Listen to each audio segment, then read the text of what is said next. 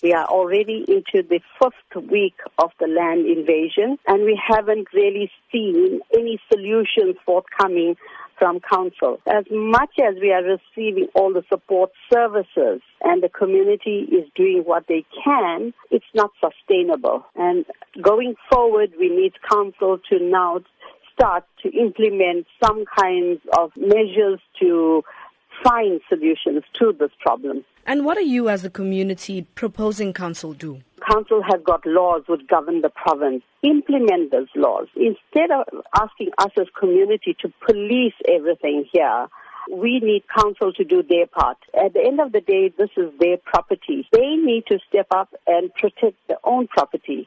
To start off with, they need to put in signage. They need to put in fencing. If it means they need to bring in their own security to protect this land, they need to do that. As a community, our job is to basically look after the normal stuff. This is impacting negatively on people's lives. This is already the first week of the land invasions. Day after day, we are being faced with this problem where invaders are coming in, digging trenches, marking off property, and we need to police that.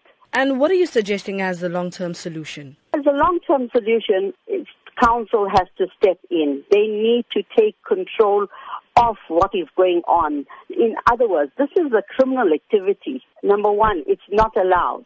Council needs to arrest these people. If they are trespassing on private property, they need to be arrested. We as a community can't do that. So they need to take control of their own lands. They need to police it. So this is where we stand. And we understand that the community held a meeting with Deputy Mayor yesterday. What were some of the points raised at the meeting? Well, she did meet different groups of people, and we have been liaising with her from day 3 of the invasion.